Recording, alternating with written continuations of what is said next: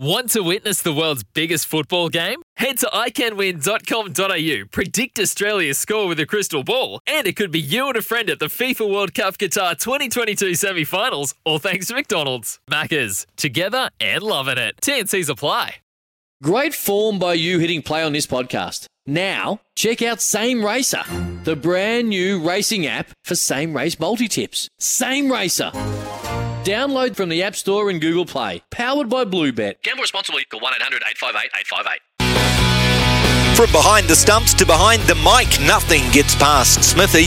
This is Mornings with Ian Smith on SENZ.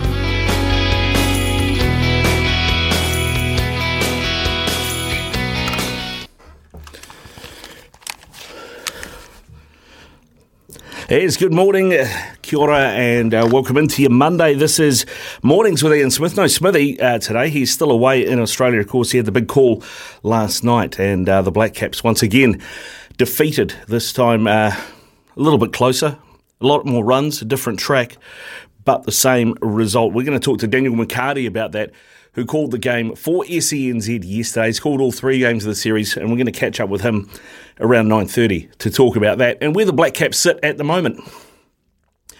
Does New Zealand cricket need to be as ruthless as what Australian cricket is? You know, after what they did with Aaron Finch this tournament, he, I think, scored a total of 21 runs in the series against Zimbabwe. He's obviously had a terrible series against New Zealand, and he's gone. Retired from ODIs, going to be replaced as captain of the ODI team. I guess the question is just with who, and we'll get to all of that with Daniel McCarty.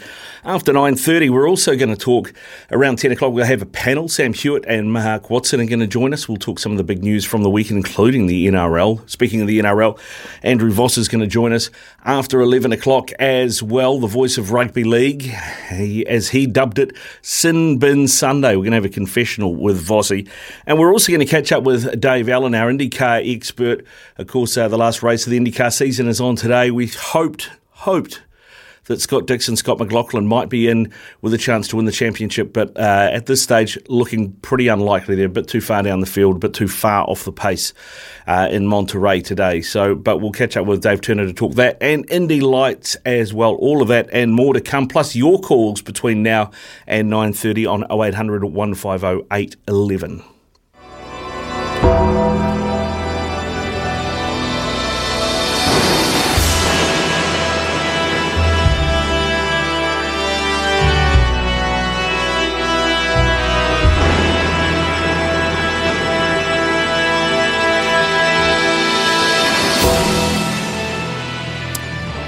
What a way to farewell the breeding ground of New Zealand motorsport, Pukekohe Park Raceway.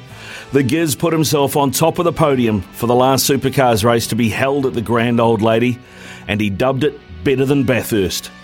It was fitting that one of her progenies stand proud and victorious on that final day as we bid farewell to a place that's given so much joy to Kiwi sport fans and produced so many champions. Generations of big names started there. Paul Radisich, Jason Richards, Greg Murphy, Scott Dixon, Scott McLaughlin, and then the likes of Jim Richards, Bruce McLaren, Denny Holm and Chris Amon further back. It's not just New Zealand's best drivers that have tested their mettle there either. Graham Hill, Kike Rosberg, Jackie Stewart, Sterling Moss, Peter Brock, Dick Johnson, some celebrated names have visited these shores and tested themselves on that track.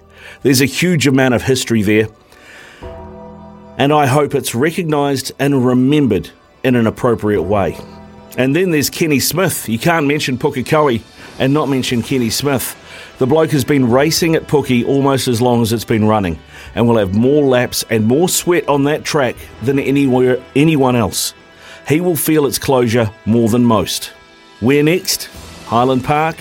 Hampton Downs, Taupo Motorsport Park. These are all possibilities, but nothing will have the magic and mana of Pukekohe.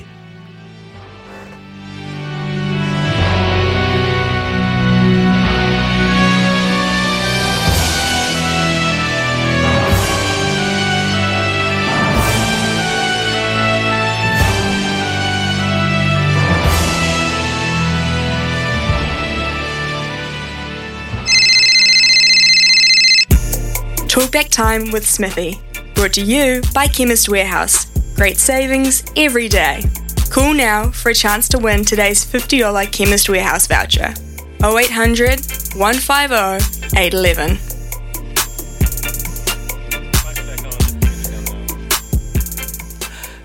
It's 9:08. Mornings with Ian Smith, Ricardo Ball in for him, of course, and I want to hear from you.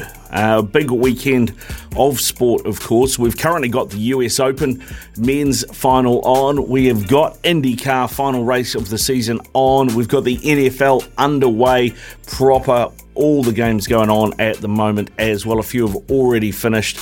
We've had the Sevens World Cup finals. Disappointment for New Zealand, both the women, Black Ferns, losing to the Aussies, and the men's, the All Black Sevens, losing to Fiji, but 2 silver medals at the Sevens World Cup for New Zealand. Then there was the cricket last night, and 3-0 it read. It was a better performance from the Black Caps, probably a better team, better balance. Great to see Glenn Phillips get an opportunity and really make those Aussies stand up and take notice of him. Nish had a good session with the bat as well. Jimmy Neesham and Finn Allen impressed at the top. So the future is bright for New Zealand cricket. But when will New Zealand cricket pull the trigger on some of the older, more storied names? And is it time to start making those changes as we've seen the Australian cricket team do? Keen to hear from you on your highlight from the weekend. Of course, it wasn't all doom and gloom. We had Pukekohe, and we bowed out beautifully, as I just mentioned there, with the Giz on top of the podium. What are your favourite, most treasured memories of Pukekohe? How will you remember that great racetrack? Let us know. 0800 150 811. 0800 150 811. And then what about those NRL finals? Man, I mean, we saw the Panthers take on the Eels on Friday night. Taylor May, yellow carded. Sinbin in the first 10 minutes. Oh, damn shame. And then did his hammy, apparently. Might not be fit for the grand final. If that's not proof that karma exists, what is? Hey? So we had that game. How hilarious was that, though, when that happened? I was just like... I was watching, and when that happened, and I'm like thinking, Peter V'landys, I wish we had a camera on Peter V'landys right on this very moment, because, like, as you said, that was karma coming home to roost, wasn't it? It was. I'm wondering whether or not Peter V'landys is going to delay the grand final a week so that Taylor May can play, give the fans what they want, and all of that. So we had that game where the Storm been beaten by a very good Raiders team as well. So the Storm are gone week 1 of the finals. We had an absolute ding-dong at Shark Park as well, and the Cowboys getting up by 2 over the Sharkies. That was a fantastic game of footy. And then yesterday, as Andrew Voss coined it, Sin Bin Sunday. Get me to a confessional. 7 sin bins in the Roosters-Rabbitohs game. It was all on. It was like State of Origin intensity, that game. No love lost out there. They absolutely battered each other. Fantastic. So your highlight of the weekend, 0800 150 811. 0800 150 811. What was your highlight of the weekend? Keen to hear from you, because there was so much sport on over the weekend, and it is still going. Of course, we had the Chatham Cup final too yesterday at North Harbour Stadium, and the Kate Shepherd Cup final. Had a couple of winners, and Auckland United taking out the Kate Shepherd Cup final 1-0 over Northern Rovers, and Auckland City prevailing as well in a very tight final over Eastern Suburbs 1-0, but it means they have won 3 titles this season. The Oceania Champions League, the Chatham Cup, and the Northern Prem as well, with the National League still to come. Auckland City, very storied franchise and very winning. And to tell you who else is very winning, and that is Kendra Coxedge and the Canterbury Farah Palmer Cup team. They absolutely destroyed the Auckland Storm in the final, and Kendra Coxedge went out on top in the red and black in her 100th game as well. What an absolute champion she is. Where does Kendra sit in the rugby goats for you? Not just in the women's game, but overall. I mean, she's given so much, sacrificed so much, been such a dominant figure in women's rugby. So give us a call, 0800 150 811. That's where Cliff comes to us from, out of Dunedin. G'day, Cliff. How you doing? Yeah, good, Ricardo. Just talk about the cricket first. Yeah, sure. What did you make of that series? Well, we just didn't have the hammer to put down at any time. Last night I thought we talked with Bolt They started off. He was amazing. He was amazing in the series. Bowled. So attacking, and he didn't give anything away. And then we just can't really keep the pressure on. Mitchell bowled 2 overs, and he bowled all right, 2 overs for 7, and then he took him off and he never bowled again. That meant that Neesham had to bowl 8, a whole 8 overs, and I was always worried that he would have to come back for a second spell, and he got tonged. He had no mid-on back, and he kept on driving him. I think he hit him 3 times for boundaries down to mid-on, and he had no one back there. And I thought, this is what's the go here? But I think Big Brother just has got the wood on us at the moment. Yeah, we just got to get that. It's that top inch, isn't it? It is. I mean, where did you put that down to? Did you put that down to poor captaincy or poor bowling? What you were just talking about with Neesham? Well, I think a couple of times he pitched up a little bit, but he really needed that mid-on back, and I just can't fathom out why he wasn't getting hit square. He was getting hit straight. And he just needed that man back, and those boundaries would have only been singles. But Williamson is a funny sort of captain. One minute he looks like he's attacking and he's got the goods. The next minute he just it's almost like he goes quiet on the field and nothing happens. And the bowlers just drifts. Yeah, I tell you, you brought up a good point too about Daryl Mitchell. I mean, Daryl Mitchell, as far as I'm concerned, is an all-rounder. And those 2 overs that he bowled in that third game are the first 2 overs he's bowled all series. Yeah, I have not actually seen him bowl before. He just never seems to bowl in any game. But he is in the team as a batsman who bowls. Whereas Neesham's probably more of a bowler, but a couple more overs would have taken the pressure off Neesham anyway. Yeah, I think so. I mean, we saw that in that second game. I thought Neesham did a really good job with the ball until about the last 2 overs that he had to bowl, and then he went for runs. So it might have been better doing like a 6-4 split, something like that. Yeah, but the golf, I watched the golf yesterday. I watched Rory. Rory McIlroy's always been my player, and he played so well yesterday. I think he shot 64. It was amazing, you know, the shots he played from distance and how he can hold the ball hitting 230 metres in the air and then stop it within basically a couple of metres from there. But this morning I see he finished second equal with John Rahm, who shot a big score too. I think he was 9 under today. So some of these guys come from behind. Yeah. The other guy, Guy Reed, the Yank guy, he was the same. He shot big score today, you know, to get himself in the money. Oh, is that Patrick Reed? Patrick Reed, yeah. Yeah. So it'd be a good look tonight. I just speed through it. I record it, and then just go through, watch how the top guns are doing. Watch a few good shots. It's always good. Yeah, I missed the football on the weekend. My team, the Hammers. So, yeah, hopefully that week's break will just freshen us up and we'll be able to come out and knock a few. Man United. Look, I'm amazed at Man United. I watched their first 2 games and then they've changed probably 3 or 4 key individuals in that side and suddenly they look like a contender again. So they're looking not bad, mate. They're looking not bad. The problem is the depth outside of that starting 11 that Ten Hag wants to play. You saw he had to make a few changes for that Europa League game and it didn't quite work, didn't quite come off for him. Cliff, on that, you know, I mean, I know the Queen passed away and stuff and they suspended cricket for a day and that, but it felt like the wrong move, suspending the whole round of football, particularly in a World Cup year, because apparently that wasn't even a government call. The government told them they could do what they like and the FA decided to postpone everything, which is, I think it's going to cause havoc down the line. Wouldn't it have been great if all the teams had sung God Save the Queen and then 3 cheers for the King before and after the game or something? Yeah, well, they could have done that, you know. I think, you know, what better way to get, in a game that can be so divisive amongst fans, what a better way to get everybody together? Yeah, it was an opportunity. I wouldn't have knocked them out so quick because, you know, some of those games are starting pretty much the next day. So Yeah, exactly, mate. no, I would have played them, but hopefully it'll be good games this week. But yeah. You have a good day, Ricardo. Yeah, you too, Cliff. Thanks for your call. 0800 150 811 is the number.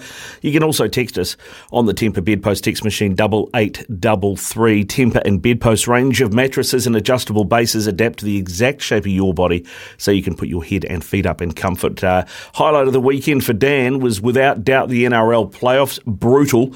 The cricket has become a yawn apart from Trent. And Ricardo, looks like the Black Caps need new voices in there with new ideas. Got damn good players, but they are playing with no confidence, especially in the batting. That from Richard. Thanks for your text, Richard. Keep them coming through. Brenton is on the line out of Auckland. G'day, Brenton. How you doing? Good, man. Yourself? Yeah, good. Thanks, mate. Good. What did you want to cover? Oh, talk about the mighty Panthers getting the job done, mate.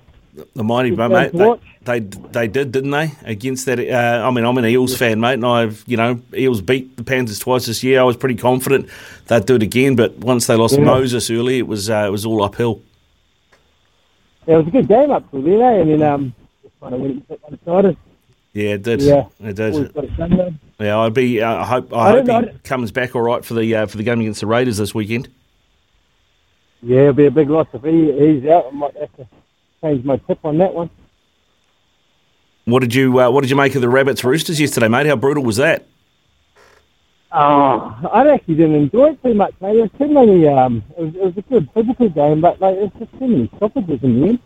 It's like everyone's getting sent off for no reason. It's like sometimes the guy hit the ball and it bounced up, hit him in the head, and they go, "Oh, okay, get in the bin." It's a bit like rugby, isn't it? All the stoppages. Yeah. Oh yeah, yeah. It's the longest game I think they've ever had on without going into extra time. Yeah, no, I think you're right. Yeah. Well, I'm interested to see what Vossi reckons when we get Vossi on at 11 o'clock, mate. So make sure you tune in that for that, Brenton. Hey, thanks for your call, mate. Yes, thanks. Have a good day. Yeah, you too, mate. Cheers, Brenton there out of Auckland. You can get hold of us 0800 150 811, 0800 150 811 or text us 8833. It is 9:20 here on Mornings with Ian Smith. All winter, he's the voice of sport in Aotearoa. This is Mornings with Ian Smith on SENZ. Jameson on the straight, bowled it! He's bowled it! Smithy's cricket update, thanks to Resine, New Zealand's most trusted paint brand. Yeah, our White Ferns are en route to the West Indies. Before they left, Molly Penfold, the fast bowler, was talking about working with the new coach, Ben Sawyer, as he's a former fast bowler, and her return to the game. Yeah, it's been great. The couple camps that I got to get a few tips and tricks from him, which was nice. They went really well, and I think it's just it's very handy that he's a pace bowling coach as well. So yeah, I've trying to ask as many questions as I can, and just develop my game as a pace bowler really. And personal objectives for you on the tour? Yeah, try and get as much game time as I can if possible, but it's just there, take the opportunity as it comes. There's a lot to learn from it, training wise and playing wise, hopefully. So it's just again asking a lot of questions and just ask. I know there's a lot of support from the girls around me as well, so it's always great to have the girls back me. Also, Lauren Down, she's making her comeback after taking some time away, and she reflected on making that comeback against the West Indies. To be honest, I'm just looking forward to getting back out there and playing some cricket for New Zealand and enjoying being back out there with the girls, and hopefully the results will come and we can enjoy a few wins. Yeah, it's my first time touring the West Indies, so looking forward to it and trying to, learn how to play over there and what the conditions are like. And as you say, for the younger girls, what an awesome opportunity to tour somewhere we don't very often and play against a good West Indies side in their home conditions. Yeah, I think they'll be really strong at home. When they tour New Zealand, they sometimes don't like the cold, but that's certainly not going to be a problem over here in Antigua. So they're going to be a strong side, and they've got a lot of key players that we need to watch out for. But hopefully, if we do what we do best, we'll come out with a good result. So that's the White Ferns on their way to the West Indies. Also, of course, we had Game 3 of the Chappell Hadley series. Captain Kane Williamson was talking post-match, and he was asked if he felt like that was one that slipped away yesterday. Yeah, it would have been nice. Having said that, in terms of the cricket, we needed to apply pressure for longer, and basically throughout the series we weren't clinical enough in that. And credit to Australia, they're always a strong side, and they have a number of weapons throughout their attack, which and they're all bowling beautifully. So frustrating, but for us there were glimpses, but it is about taking it further and putting out more collective performances. So what is 12 months out from the World Cup? Can you take much out of this going into that? You can learn as much as you can, and these are those sorts of opportunities, although there's frustration and disappointment, but a lot to take from it, from a very, very good side, always there or thereabouts in world competitions, and some of these sorts of conditions we might be exposed to as well in India. So it's important we do address it, do try and be better for it. In terms of the wicket, it was a different pitch to the first two games. How did you find that? What were the differences? Yeah, it was slightly better, and it's still, it was, if you got it in the right area, it was going to be tricky. And I thought the way Australia batted Steve Smith, to soak up that pressure. I think they were 18 or 19 after 10 overs, and really try and win moments and pounce in different periods of play to maximise, a competitive total, and they were able to do that, to take the game deep and give yourself the opportunity to try and basically go for boundaries, because it was the risk in chasing the boundaries on those sorts of surfaces is high, so you do need to try and do, I believe, a lot of that hard work which Steve did, and really set the Australian side up to get a very, very good total on that wicket. There you go. That is Kane Williamson reflecting on the Chapel Hadley Game 3. That is Smithy's cricket update, thanks to Razine. Coming up shortly, we're going to catch up with Daniel McCarty, who was the lead commentator for SENZ on that Chapel Hadley series, get his thoughts on the series and where New Zealand cricket goes from here. That is coming up for you after the latest in news and sport with Araha Hathaway, which is right now.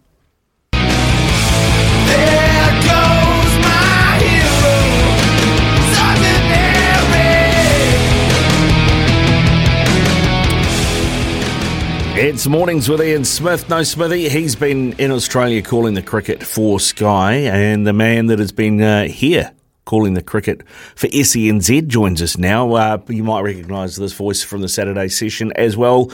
Daniel McCarty, good morning to you, sir. Rick Dog, another treat to hear you. How are you? I'm good, thanks, mate. I'm good.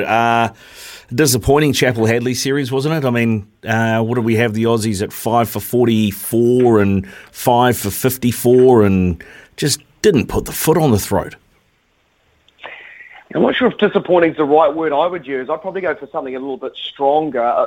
There's no shame in losing a one-day series to Australia in Australia, but just the fact that New Zealand were well and truly in those games, if not in dominant positions throughout all three. You look back to the first innings of the first game when New Zealand were 170-odd for the loss of 3, 53 for 6, then that followed over the last 9 overs of the innings to take them to probably a slightly below par score rather than a winning total. They had Australia's top order all at sea in that run chase, 150-run stand. I don't really need to labour the point of that second game. The batting performance just wasn't up to it. And last evening, 49 without loss, and then just unfortunately for them, that sort of self-inflicted wounds. There were too many soft dismissals. I can't remember too many, great balls that dismissed New Zealand batsmen last night, and New Zealand has melted away under the pressure in those key moments. You have to be, and I'll use what Grant Elliott described throughout the series, you need to be relentless in Australia. You need to be able to front up to that pressure. And unfortunately, New Zealanders have not overcome what I think is quite clearly a mental hurdle playing in Australia. That's 10 one-day internationals and counting. That's just not good enough for a side that clearly has the talent. It does have the talent, mate. I mean, we've seen it. Our opponents in this series have won at 3-0 and they've sacked their captain because he's not scoring runs with the bat. The Australians are ruthless when it comes to that sort of stuff. They're a winning team. They demand performances. We could do it with a bit more of that back here, couldn't we? It feels like we're the nice guys of international cricket. When Brendan was at the helm, we did have a ruthless streak, but that feels like it's gone and we've got all the cutting edge of a marshmallow at the moment. What's it? 2009, February 2009. New Zealand last tasted success in Australia in any form of the game. 10 one-day internationals, and if you're good enough to get to 170 odd for 3 and have the Australians 5 down for 44 and 55 in 2 games, you've got to be ruthless. But you have, and I know it's really hard for us to say this, Ricardo, but you have to admire Australia's ability to fight back. When their back's against the wall, they always seemingly come up with something. We described it in commentary. When they have their backs up against the wall, you've got to drive the Mack truck into them. You've got to drive them into the wall, don't you? So they can't get out. So hugely frustrating. Here's the summary of the series. New Zealand's top scorer in an individual innings was Glenn Phillips with 47. New Zealand did not score over 50 throughout that series. Australia had 5 scores over 50, including 200s. That's the difference, isn't it? So credit to the Australians on that front. New Zealand's batting just not up to it. And you look over the streak of 10 losses to Australia in Australia. I was counting the numbers last night, Ricardo. Australia's had 24 innings of 50 or more, including 400s. New Zealand's had 7 in that time. So the efforts of Trent Boult, he was my man of the series, 10 wickets, an average of 10. He was extraordinary, and just unfortunately the top order just weren't able to take them deep enough to win games of cricket. What did you make of Kane Williamson's captaincy? I thought, particularly like the first game, it felt like they were bowling to a predetermined plan. Okay, after this many, we take these guys off, we put these guys on. It didn't take anything into account in terms of what the ball was doing or how the bowlers were going. It felt like captaincy by numbers in a way. Yeah, I felt that was certainly the case in the first game. I look at the Trent Boult spell where he's only bowled 5 overs. He was unplayable. The right-handers were having an utterly torrid time. I felt like bowling maybe him 6 or 7 there was the key. I felt they just allowed the likes of Green and Carey to get too many singles and get some momentum into the innings. I'll give them credit. They adjusted for game number 2 and actually were a little bit more ruthless with regards to going to these frontline bowlers, and that left them a little bit exposed towards the death, and Australia were good enough. 78 runs combined between numbers 9, 10 and 11. Still, that's too many, isn't it? It's too many. So it made some adjustments there. But I felt yesterday it wasn't so much about the captaincy. Labuschagne and Smith just read those conditions so well. What were Australia, 29 for 2 after 15 overs? Yep. The Australian fans were giving Kane Williamson a lot of grief for being Blocker Williamson, but what the Australians did is they negotiated that tough period, and then they're savage enough to kick on. You look at that New Zealand scorecard, I don't think there's a more frustrating sight, is there, Ricardo, in cricket when you have scores of 35, 21, 27, 10, 18, 16, 47, 36, 30. There's just too many starts and not going on. We know one-day cricket is about 80 runs. So, yeah, I don't think Williamson's captaincy was perfect. I'm more concerned about his batting and how much he's enjoying the game. He doesn't look like he's having a great old time. Hopefully he can get back to scoring runs because he's a key part. So, captaincy probably could have been sharper, but it still comes down to the individuals with the bat, in my opinion. Yeah, and I think part of that too, like we saw with the Aussies, with Aaron Finch, I'll, remind you of that again because they were completely ruthless with that. But I do wonder how he's going with that elbow injury. I heard somebody talking about the way he is playing and that, pre-injury he would get his elbow really, really high so he could play the ball late, pretty much right under his eyes a lot of the time. But he's not able to do that now, so he's having to play further away from his body. That's giving him trouble, and that's also affecting his ability to make shots. I don't know if you've got any take on that or how you saw him batting in this series. It's hard to get into his mind and his body and actually feel the impacts of it. He certainly doesn't appear the free-flowing player, and I just felt he allowed the Australians maybe to dictate terms a little bit too much. I'm thinking of the top score of 17 off 50 odd balls, I think it was. Abbott hitting that hard length. He never sort of used the crease going forward, going back. I think the elbow is going to be a persistent problem for him. We hope it doesn't sort of truncate that career of his, but he's just he's a wonderful player, and he will get back to his best, but he just looks just a little bit off the pace at the moment, but he certainly wasn't the only batsman who sort of struggled. Tom Latham's another one. they'll probably stick with him. I think that's fair enough. He's a fine player of spin, and with the World Cup in India, I think he'll be a key contributor. We know Devon Conway's got the talent. Finn Allen looks very, very looked like quite a prospect, didn't he, last night? I know Australian colleagues were quite enamoured with his sort of assertiveness and striking ability. His innings was all too short, just 35 off 38. I think a bigger question is where does Martin Guptill fit in all of this? Was this a chance to give Finn Allen just a go with the idea maybe Conway could bat in the middle order? Or is Guptill now sort of fighting for his place? These are some sort of questions I've been left with at the end of the series. Yeah. Though I'm not sure I know the answer. Yeah, well, I mean, I've brought up Kane's captaincy. We've talked about his elbow injury, and I don't mean to keep harping on it about this, but in this form of the game, I know we have a World Cup coming up, but with everything, all the commitments he has with IPL, etc., and being the Test captain, is it something that Stead should be having a talk to him about and saying, mate, why don't you step away from this? We can give you a break here. We can blood a new captain, and whether it be Tom Latham or whoever, we've got these players coming through, and it gives him some time away from the game and clears up his schedule a wee bit. Yeah, well, he's missed a lot of games due to injury, which has allowed the opportunity for the likes of Southey, the captain in T20, Latham in the one-day environment. But it is a big burden, isn't it, Ricardo? And I've been talking about this for 4 or 5 years. Can you ask one man to carry the load of all three? Australia have split their captaincy for a long time. Heck, they've split their coaching setups at times throughout. So you've got a lot of power sitting at the lap of two people, the captain and the coach. The selectors, Gavin Larson, helped them select the side, but in tour, those two have such an important role, don't they, in conjuring their sides. I don't think there's selections, less so in this series, but I look at the Test series in England, some of those selections, Michael Bracewell being cast as a frontline spinner still has me scratching my head. So yeah, I think it's certainly worth considering, easing that burden on a guy who is still, I know he's in his 30s, but he's still relatively young, and surely the priority is to see Kane Williamson scoring as many majestic runs as possible, because he is truly a world-class player, and we haven't always been able to breed such players. Here's a question for you, Daniel. What is Daryl Mitchell? I thought he was an all-rounder, but he's only bowled 2 overs in this entire series. Why do you think Kane's been reluctant to bowl him, or is that something else? Yeah, I was a little bit baffled too, mainly due to the conditions, especially in that second game.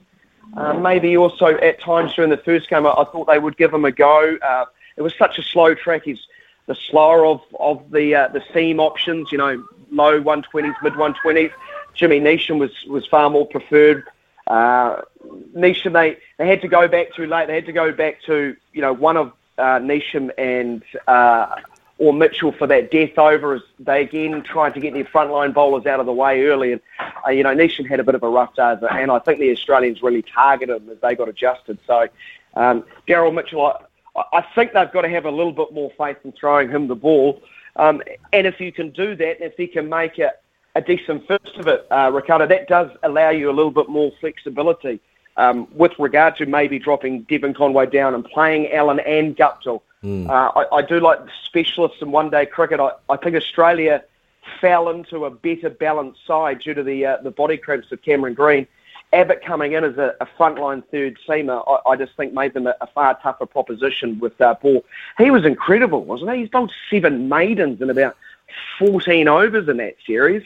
I don't know where that came from, and New Zealand just weren't able to get to him. So, always the balance of a one-day side is such a tough one for teams, and maybe New Zealand need to consider theirs.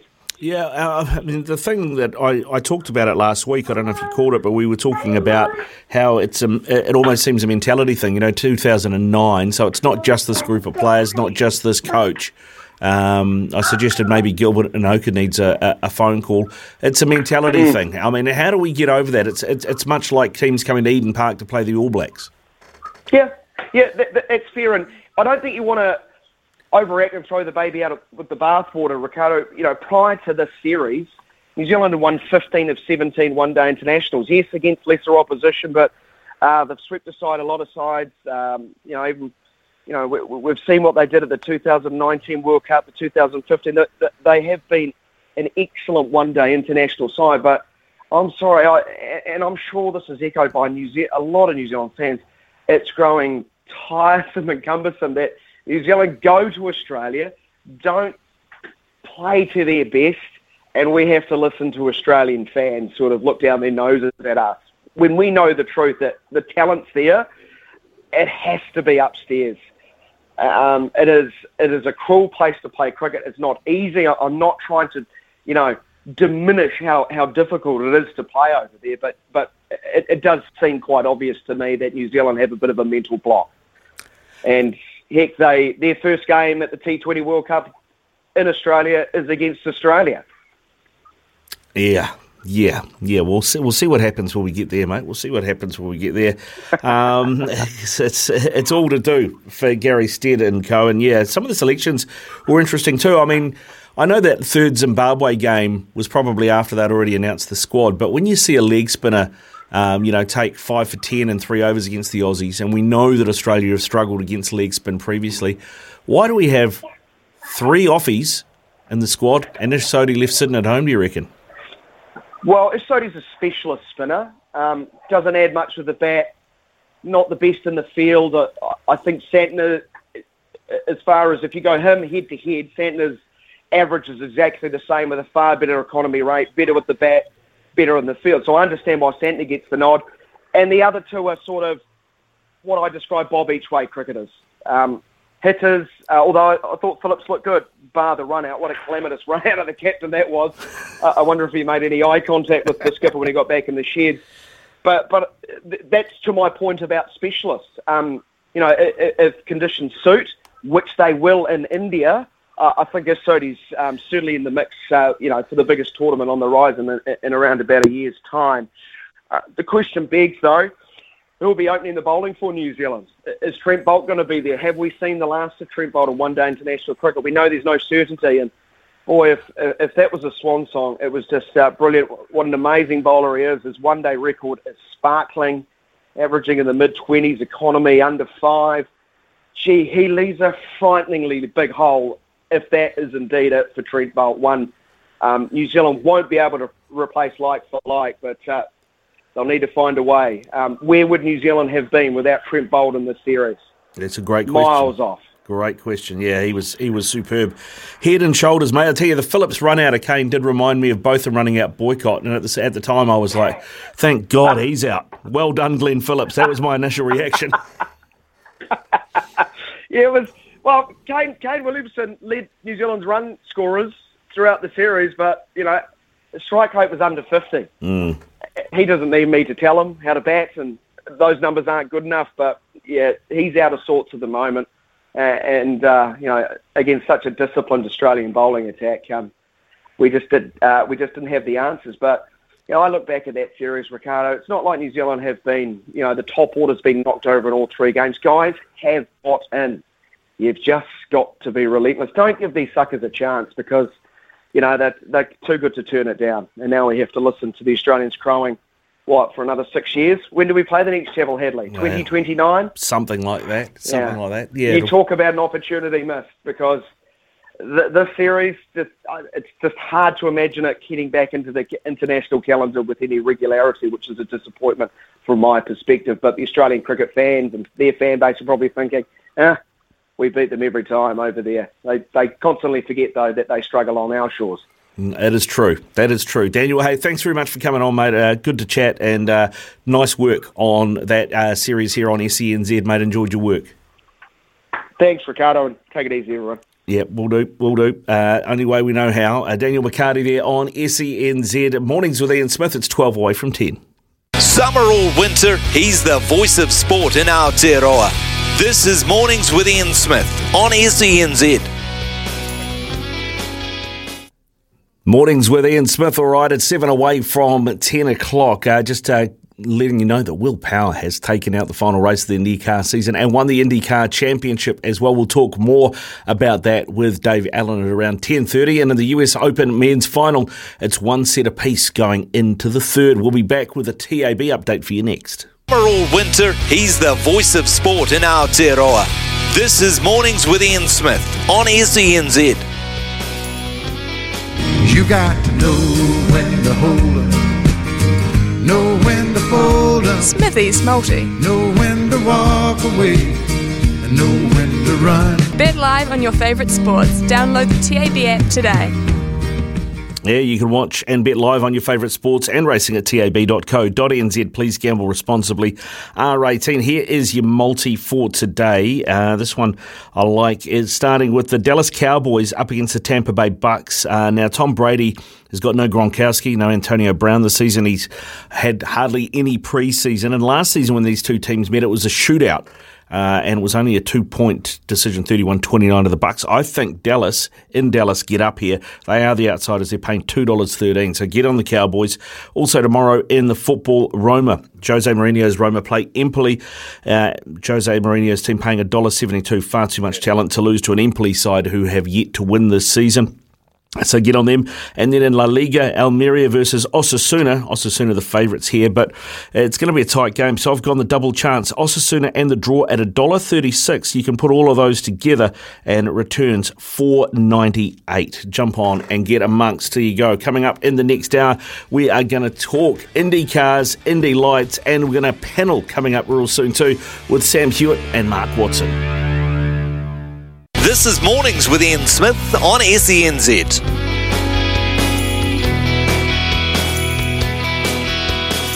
Big talk, big opinions, the panel. Talk to me, yeah. It has just gone 10:03, and we're doing the panel slightly earlier today because of IndyCar Monterey. That has finished now, and it means that Will Power is the IndyCar champ for this year. We're going to talk to Dave Turner about that. He's got some news around Indy lights for us as well. But joining us on the panel today is Sam Hewitt, fresh back from holiday, mate. How was your time off? Good, mate. Yeah, recharge the batteries, as they say. Plenty of sport to sink my teeth into over the weekend as well. So it was the right time to come back. Yeah, I know you're proudly wearing your Red Sox t-shirt today. Obviously, I am. NFL started. I know you're a Boston man. Pats got touched up by the Dolphins. Oh, it just takes us a few weeks to get going. We're building. There's a few more cliches I can throw out there. Look, it's interesting with the Pats, right? Because obviously, the breakup of Brady and Belichick, which was well documented, and everyone thought, Belichick made Brady. The system made Brady, when clearly that wasn't the case, because he goes to the Buccaneers, he wins the Super Bowl, and the Patriots turn to poo. I just think it's maybe a little bit of an All Black situation. Maybe it's time for the Pats to move on. Maybe it's time to clear the house a little bit. Bill's been around for a long time. Great coach, of course, but the league's moved on. The players are different now. The quarterbacks are faster and they run and they're flashy. It's not just about sitting in the pocket and passing like Peyton Manning and Tom used to do for years and years. So, yeah, look, it was a depressing start, and I'm not hopeful, to be honest, for the rest of the season. But how do you, as somebody who's a Pats fan, feel about Tom Brady? When you watch the Bucks play, do you want them to win? No, I do. I love him. I absolutely love him. Okay. In fact, it's hard to know whether I'm a Pats fan or a Brady fan because the two were so intertwined. And I lived in Boston, that's why I'm a big Boston fan. But I'm a massive Tommy Touchdowns, TB12, T-Bone, whatever you want to call them. I'm a massive fan. So I go for the Bucks when the Pats aren't playing. Yeah, for sure. Nice. Yeah. All right, mate. Hey, I know we didn't have NFL down on our. Hey, this is what we're talking about today, but we did have NRL first week of the finals, mate. I don't know if it's just me because I'm an Eels fan, but boy, it's nice to see the Storm and the Roosters depart round one. I tend to agree with you, Ricardo. What a weekend! Like, that was probably one of the best first weekend of finals I've seen in a long time. Just all the games across the board were just fantastic. Someone asked me, they said, who do you want to win? And I said, I'm very happy that the Storm and the Roosters aren't there. Couldn't stand the Bunnies winning again. And I'm not really a big Sharks/Cowboys fan, so I wouldn't mind the Raiders getting up. And, given that they finished in 8th spot, it would be quite a story for them to go all the way. They're riding that momentum. Beating the Storm's no easy feat. I know the Storm have struggled this season, but that was a good Storm team, basically full strength, minus Pappenhausen. So I think I'd like the Raiders. I don't know if they can do it, but I wouldn't mind them doing it. Sticky's got it over Bellyache. He does, that's 5 in a row now. Yeah, no, there's something about it, isn't there? So they're who are they taking on then? The Eels, or are they taking on the Eels? They play the Eels. That'll be a good game. Yeah, that'll be a great game. I hope Mitchell Moses is fit because that's funny because people saying, and I despise people, not despise people, but I don't like it when people rub it in that, I knew the Panthers were going to win, everyone was on the Eels, and I knew they were going to beat them. Well, that was a big loss, losing Mitchell Moses. And, the game could have been different if that wasn't the case. Maybe the Eels would have tipped them up. So, and I don't think you can predict injuries. So I was sort of not gutted because I also don't want the Eels. I know you're a big Eels fan, Ricardo, but I'm one of those very annoying Warriors fans that don't want the Eels to win before us. Right. So, anyone but the Eels, probably. Well, we had a lot of hope going into the weekend because I don't know if you heard the legend of the Eel Whisperer? No, but please tell. Well, up until this weekend, Andrew Voss had called the Eels 10 times this season. Yeah. And they'd won every time. Did he call them on Yeah, and Friday? he called them on Friday. So you ask him about that after 11 o'clock. Oh, don't you worry. We will be. You get an explanation from the big guy. Yeah, what's going on? And the other stat is that the last time the Eels won the grand final, 1986. Yep. Number one movie at the box office. Oh, here we go. Wait, can I predict it? Yep. So it's obviously a remake this year. Top Gun. Yeah, correct. There you go. Get in. So wow. It's written in the stars. That's a great stat, Ricardo. It's written in the stars, mate, to be fair. Go on then. Do you think they're going to do it, though? Or do you think they can, I wouldn't be surprised if they bounce back against Canberra, but then they're going to have to play, they're not going to play the Panthers till the grand final, right? Yeah. That's the way that draw works. So can they do it, do you think? I think they can. I don't think they can win 4 in a row, but now they don't need to. True. They can just win 3 in a row. Yeah, that's fair. Yeah. But they'll need Mitchell Moses. They definitely need Mitchell Moses, yeah. That Roosters Rabbits game last night. Yep. Mate, 7 sin binnings. Yeah. It was Origin intensity, wasn't it? It really was. And I got caught in a bit of a debate with someone last night as to whether or not that was good to watch, given, there's so many sin bids and stoppages. I look at it two ways. First of all, I think the players were fully responsible last night. They were all going high. They were all out to basically kill each other. The intensity was massive. And so I think in that regard, there deserved to be some sin bids. However, I do think that Ashley Klein lost control early. As soon as you go down that road, and he did go down that road early, you have to keep going. And that's basically what the players are crying out for, right? Like the next high tackle was, you got to send him off. He goes, and he had to send him off. Then the next one comes, well, that's another one. So then it just got out of control. But I still enjoyed watching it. Thought it was great theatre. Two, very well matched sides. Latrell Mitchell is just a big time player. I mean, he's up there with Cam Munster for me as one of the biggest clutch players in the NRL. Just a packed out, Allianz. And just the noise of the crowd. It was like a State of O or a grand final almost. So, yeah. Bunnies. No, they're a smoky, mate. Well, they're not really a smoky, but they finished 7th, so in a way they are a smoky. But me and Kempy have been saying it for the last 2 months. Riding momentum. They got Latrell back. He opted out of Origin, knowing that he was a big asset to his side, and I wouldn't be surprised if they make. And the old saying, you got to lose one to win one. Maybe last year, was what they needed, just like Penrith the year before. And they'll go through and win one this year. Especially how bad winners Penrith were last season. Can you imagine if it ends up Panthers again and the Rabbits win? Very I can imagine that. Yeah. I'm not so anti-Panthers like a lot of people are. I really like the way they play. I enjoy their plays. There's some that really tick me off, and I think they're very, very arrogant. But I think it's more their fans. Like on social media and stuff, their fans they're almost like Liverpool fans, aren't they? We've had it for bad for so many years, but here we are. And it's a little bit unbearable sometimes. Yeah. So, look, I'll go Raiders, anyone but the Eels. Anyone but the Eels for Sam. Okay. Now, we've been having a few issues with our phones, but we have managed to get Mark Watson on WhatsApp. G'day, Watto. Welcome to the panel. Did I just hear Sam Hewitt bagging Liverpool? Yes, you did. Nothing of the sort, Mark. Nothing of the sort. I was bagging the fans. Mate. Are you still a Boston fan now that they're losing everything? Got my Red Sox shirt on today, Mark. Always loyal. Oh, there you go. Yeah, and they own Liverpool. Funny enough. Yeah, yeah. Anyway, there's so many teams that own Liverpool. Napoli. For one, dear. But we'll leave that there. Watto. Now, mate, I've been trying to watch Manchester United, mate, but I've just given up my subscription to the History Channel. So I can't Nice call, Watto. Nice call, mate. Oh, Shots fired. The NRL weekend, mate. The finals weekend. We were just talking about it. What was your standout? Did you manage to catch most of it? Yeah, look, I watched bits and pieces of it over the weekend. It was a bit of a weekend of upsets, which is what I love about the NRL, what I love the closeness of this particular competition.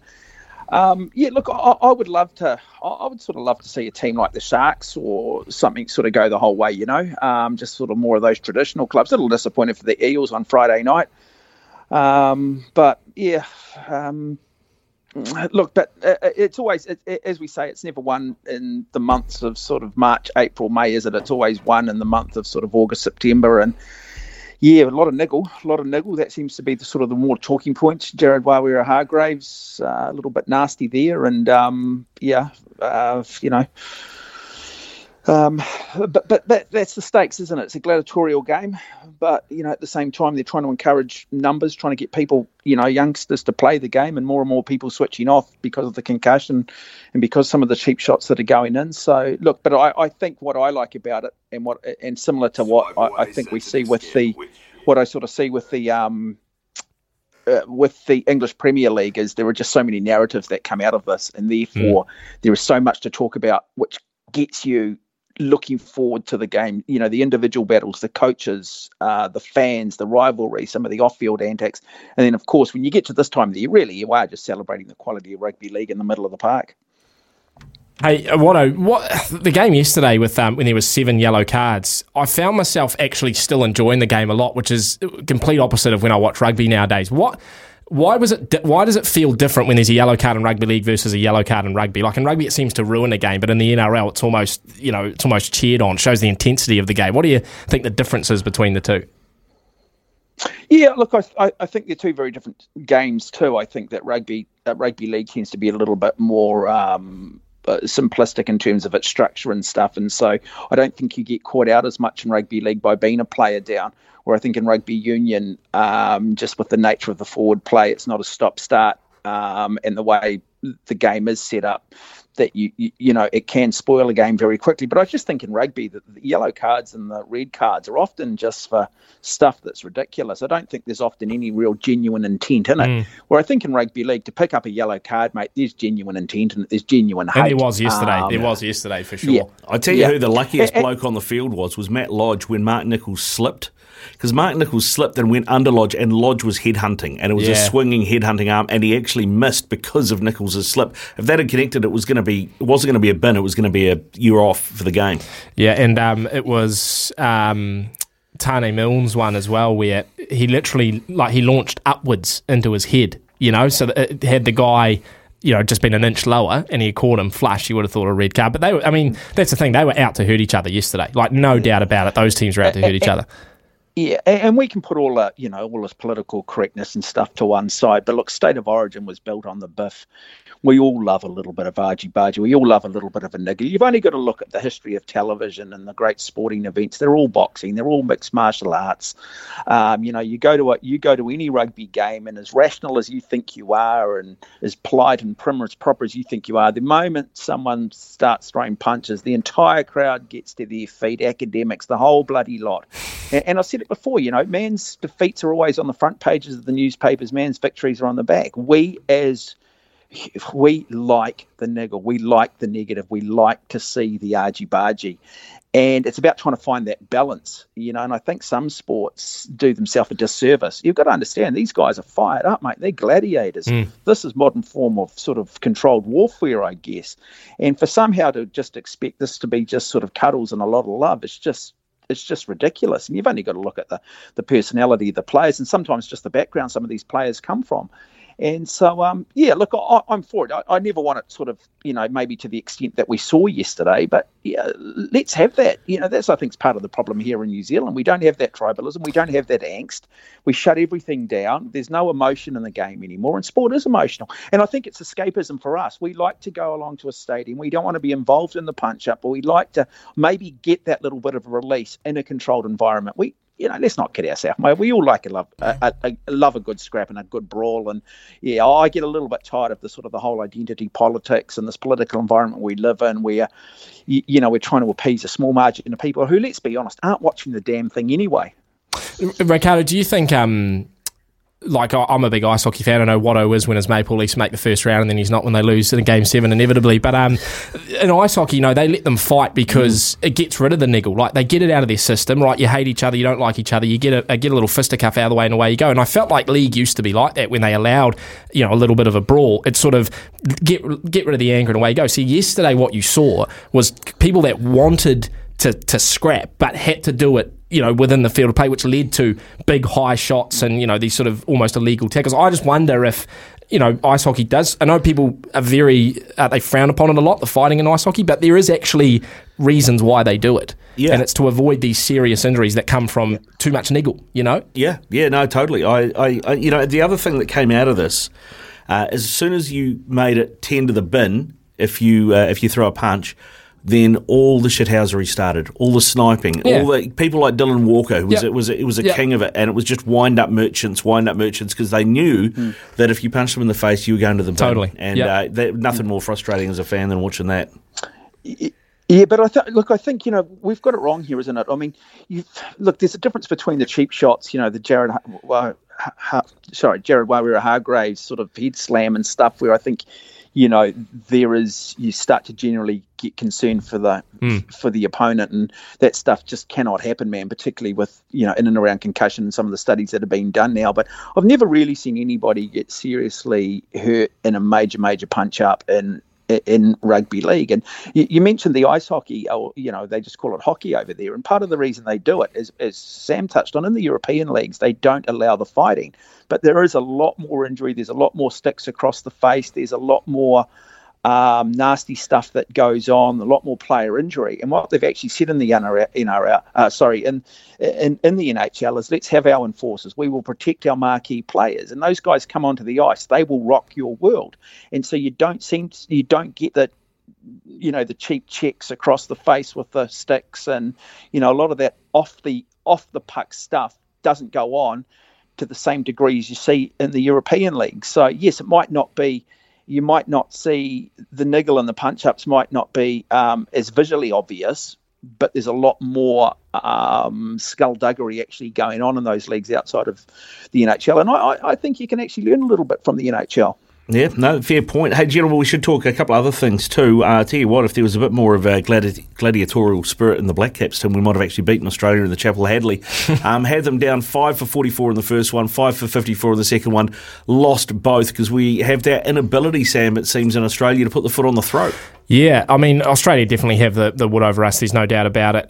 Whether it's Test cricket, ODIs, T20s, we just seem to bowl it against them. I'm trying to work out, Ricardo, and be interested to hear what Watto thinks about this. I'm trying to work out what sort of team the Black Caps are, because a lot of people say we choke under pressure, but I almost think we're a tournament team. We're a team that in a tournament environment, we can actually do quite well. We can pick up a couple of cheeky wins and one-off games, semi-finals, finals. We beat India in the World Test Championship in a one-off test. The sort of tournament mentality is where I think the Black Caps do well. But outside of that, we're actually just not that good. I mean, people, I think, have unrealistic expectations of Black Caps. Maybe that's fair, maybe it's not fair. But, we beat Sri Lanka, we beat Bangladesh, we beat the West Indies. But we realistically aren't as good as Australia, and people just almost need to accept that. We're just not that good. Yeah, well, and the thing is that Australia aren't as good as Australia used to be, but for some reason we think they are in our heads, Watto. Yeah, look, we've got to start expecting more from this New Zealand cricket team. Because for so long we haven't had a legacy, we haven't had a history. Our expectations have never been particularly great, but we should be having, the discussions over Kane Williamson, over the coaching staff of this Black Caps at the moment, like we're having with the All Blacks. I think it's a big sport here. We've proven with a small population that we can be really dominant in other sports. We've had a really good test period in recent, up until probably last summer, where I think we have played really well, both here and overseas. When it comes to Australia, we just have a big mental block, and it's disappointing because we've seen it. The issue that's going to face New Zealand cricket is the issue that's sort of been discussed with the likes now of Bolt looking to finish his career and get out early and start sort of being a bit of a hired gun and making a fortune overseas, and he's entitled to do that. And you're going to see a group of young players thinking, hey, look, I've played 30 or 40 tests for New Zealand now. I've played 100 ODIs. I'm not really sure what the mystique is here. I'm not really sure what I'm playing for. Why don't I go and make myself a lot of money? Where really for the focus for New Zealand should be, hey, we want to try and win Test series in Australia. We want to try and beat the Aussies. We want to try and go to England and win. Now, Australia and England have got the benefit, they've got the Ashes, but every time we go to Australia, we fold. And so the Australians just look at us and go, these guys are crap. We're not going to give them regular tests. We're not going to give them regular opportunities. And I think without Australia providing us the regular opportunities, I'm just not sure that a summer of Sri Lanka, Pakistan, Bangladesh is going to be enough in the long term to keep our players here, but also to keep this New Zealand public on edge. You know, there's got to be jeopardy. There's got to be some meaning to it. T20 offers no meaning. One-day cricket's pretty much dead and buried now. And what are we reduced to? Test cricket, really once every 5-6 years against the Australians. And, you know, the landscape doesn't look particularly great, but we should be asking more. But Kane Williamson, I mean, you've got to question his captaincy. I just don't think he's a great captain. I just don't think. I think he's there because he's the player and he's got the maturity, but there's nothing innovative about him. He doesn't have the vision of a Brendan McCullum. We're so damn defensive in the way we play it. And I think that just sort of follows through. It's incredibly disappointing. You know, go out there. I hate to say it, but let's play baseball. Let's at least under McCullum try some stuff. But the question is, if we get rid of Kane Williamson, who's your captain? And there's no one that stands up. Well, I think the obvious one is Tom Latham, but then I think you're pretty much like for like. I don't think there's too much difference between the two in terms of the way they approach the game, Sam. No, and what is right there, and maybe it's a personality thing. Like, we don't really have those personalities that we had 6 or 7 years ago of guys like Bads. You know, like the cricketers are, and I applaud them. They're always very open to a chat. They always, you know, come on our shows and you know, they front the media, etc. But they're very vanilla, aren't they? Very vanilla. And I wonder if, you know, that also hampers you on the field. You don't have guys that are a bit eccentric and are a bit, you know, will go for things and play a little bit differently, because it seems to be what we're just lacking spark, aren't we? Well, especially with the bat. What you said there, vanilla, is that you have to fit into a certain sort of type of pattern to be in the Black Caps long term. That's why we've seen people like Jimmy Neesham not get his contract. Yep. Colin Munro's no longer there. You know, you can name a lot of those kind of players, and maybe we are missing them now. Gentlemen, hey, thanks very much for your time. Thanks for being on the panel today. We left a couple of topics on the line, but I think we got some good chatting, so appreciate your time. Go well. Thanks, mate. Thanks, Watto. See you, bro. Cheers, Watto. It is 24 past 10 here on SENZ Mornings with Ian Smith.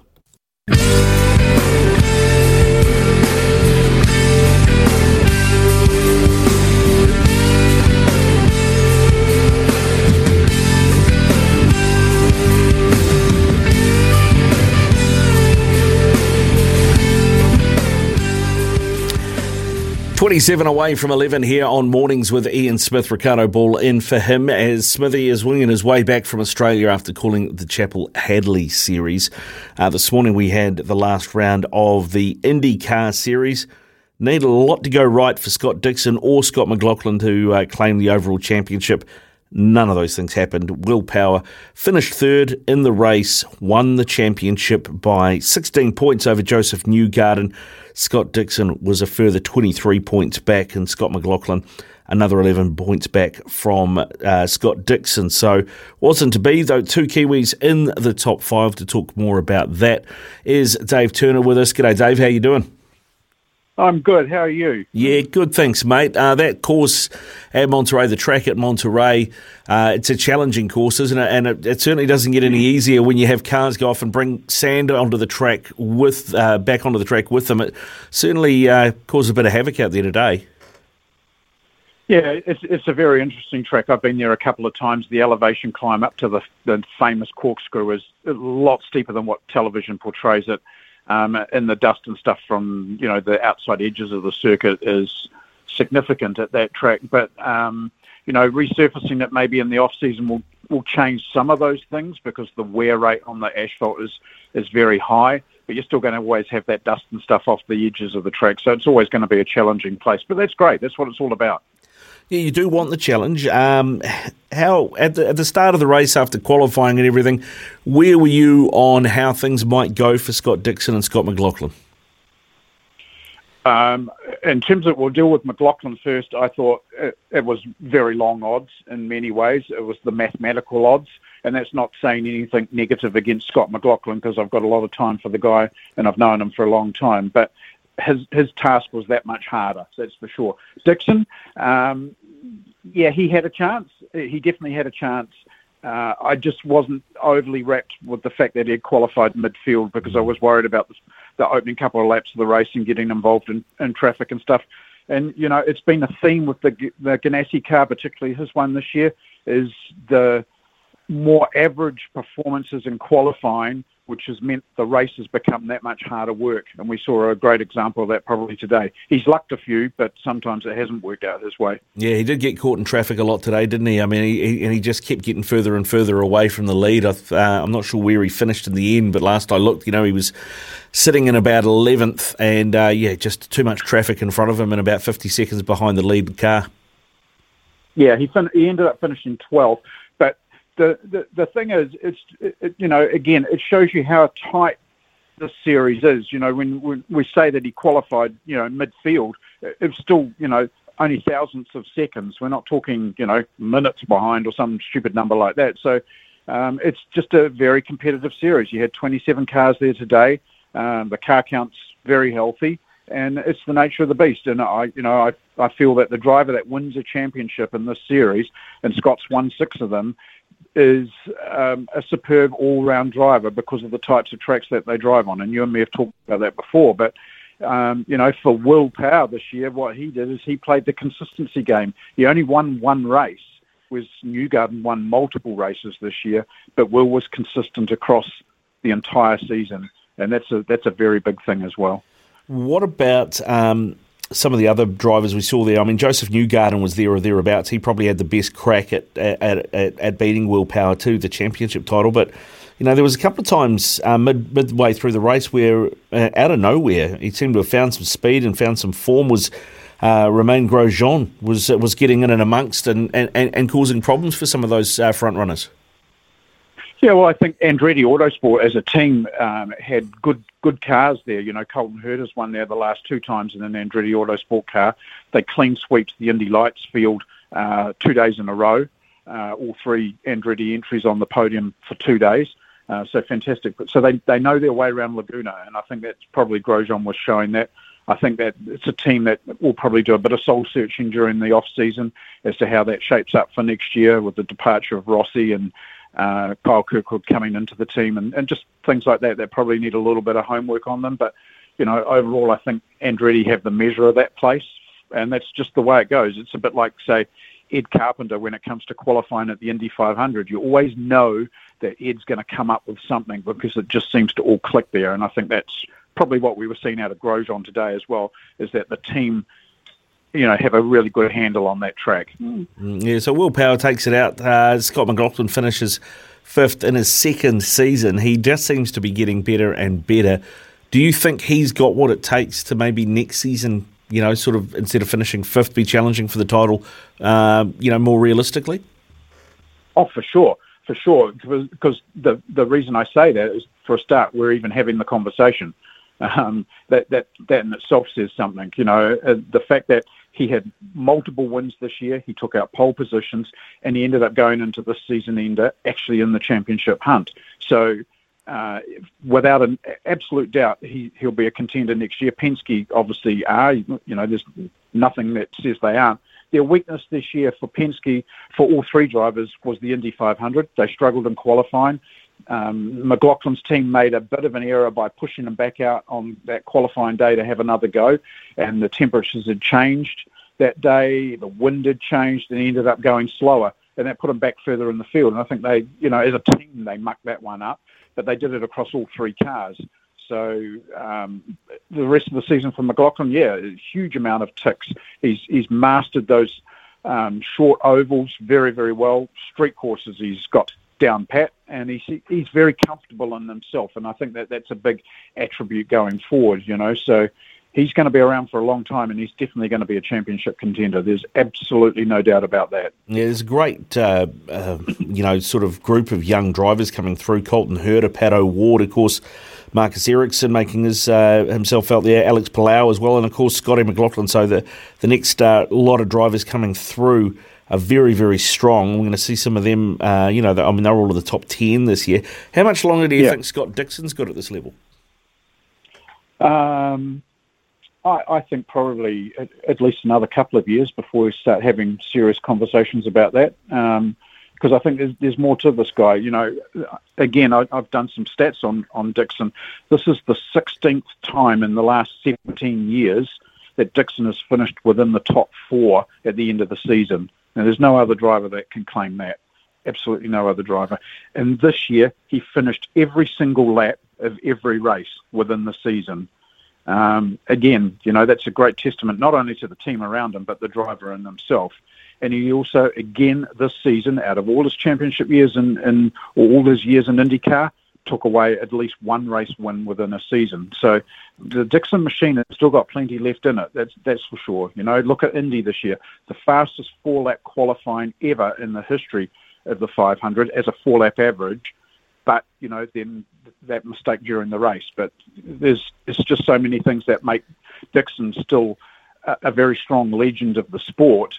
And I think New Zealand at times doesn't necessarily recognise that because we get fixated by maybe the aspect of Formula One. But, you know, what Dixon and McLaughlin are doing right now is more than equal to that, absolutely more than equal to it. And they can hold their heads high. And we've got another layer of drivers behind that. You know, Hunter McElroy finished 4th in the Indy Lights Championship this morning, took out Rookie of the Year honours, already has a contract with Andretti Autosport to come back to Indy Lights next year. So there's another driver that maybe in 2 years' time, you and me will be having a conversation about where he finished in the Indy 500 or something. And then you've got 2 in USF 2000. So there's some great depth there, and that doesn't apply just to New Zealand, but, you know, obviously we're very pro the Kiwi drivers, and there's a heap of them there. Yeah, there are a heap of them there coming through, and good to see Hunter McElroy going well in the Indy Lights. Dave, we should get a comment on you. I know you were there this weekend, Pukekohe. How was it the final weekend, and how appropriate we saw a Kiwi in the Giz who learned the trade there, standing on the podium on the last day of Supercars at Puke? Well, I think, you know, it's the end of an era. You know, we've had a couple of eras at Pukekohe, because I remember in 2007 I produced the last Supercar event there, and it was titled The End of an Era because it went to the Hamilton Street Race after that, and then of course it's come back to Pukekohe, but this time the doors really closed on Pukekohe, and I think that's a very sad thing. Great for the crowd yesterday, awesome performance. Andre Heimgartner, I thought fantastic performance of the weekend, not putting the Giz down at all, but Heimgartner after that accident that he had recently, just absolutely phenomenal. And I talked to McLaughlin and Dixon yesterday actually about their memories of Pukekohe, and McLaughlin, his first ever supercar win came at Pukekohe. And for Dixon, apart from the very well-documented cushion thing that he had in the Nissan Sentra, he said to me that one of his funniest memories of Pukekohe was when he was actually learning to get his racing license and everything. And he had an instructor in the car, and they were going through turn 1 at Pukekohe, and there was some ducks walking across the track, and he nearly rolled the car with the instructor. So he always remembered that as a bit of a funny moment, that he was trying to get a license and nearly flipped a car with an instructor in it. That is fantastic news, Dave. Hey, listen, thanks very much for coming on, mate, and keeping us up to date with all the latest in the Indy cars as well, and those memories from Pookie as well. Go well. Yeah, thanks very much, Ricardo, for having us on. I think there's a lot to come in the off-season with driver movements, so there's some exciting times ahead. And, you know, the Kiwis are very, very much amongst IndyCar. There is absolutely no doubt about that. Yeah, we'll talk to you more about that as those stories start to progress. It is 17 away from 11 here on Mornings with Ian Smith. Summer or winter, he's the voice of sport in Aotearoa. This is Mornings with Ian Smith on SENZ. Hey, welcome back into Mornings with Ian Smith. Ricardo Ball in for Smithy. It is 12 away from 11. And, man, it's a ding-dong battle in the men's US Open final. Carlos Alcaraz versus Casper Ruud. Alcaraz took the first set 6-4. Ruud the second set 6-2. And it is currently deuce in the 12th game of the third set. Advantage now Alcaraz at 6-5. It is a tight final. This one will keep you up to date with it throughout the show. Chances are it's going to go into Staff's show as well after midday. These two guys battling it out hard. Keep your text coming through, 8833. 8833 is the Temper Bedpost text machine. And we have had text through, and there was something actually that came up in the panel which I thought was quite interesting. Sam and Watto were with us talking about how the biff in rugby league has been taken out with the sin binnings for punching automatically now, and that yesterday we saw more head-high shots because players couldn't fight. There was no biff, so it ends up that frustration gets taken out in tackles within the game, and then you have the head injuries and concussions and things like that. And I know what I was talking about, saying when that happens, when you go to a game and there's a fight or there's some aggro, that everybody gets up for it and everybody, no matter what they say, regardless of how PC you are, enjoys it. And I think he's right. We did have a message come through from Simon who said there were 3 diagnosed concussions in last night's game. Every concussion is a brain injury. Nothing PC when you see former players crying in their 50s because they're a burden to their wife and kids. Thanks for your text, Simon. Yeah, I mean, I agree with you. I know what you're saying, and I don't think that's what Watto was saying. I think what Watto was saying is, all of that could be avoided if, much like ice hockey, as Sam pointed out, you just let them have a biff and then dealt with it and then gets it out of their system. But, I don't think that is going to happen anytime soon. When we come back here on SENZ Mornings with Ian Smith, Paul Mawadi from the TAB is going to join us. 11 o'clock, and that Ruud Alcaraz game is in a third set tiebreak, tied up at 1-1 at the moment, and 1 set apiece as well. Joining us to talk about that and other things from the TAB is the one, the only, the legendary Paul Mawadi. G'day, Paulie, how are you?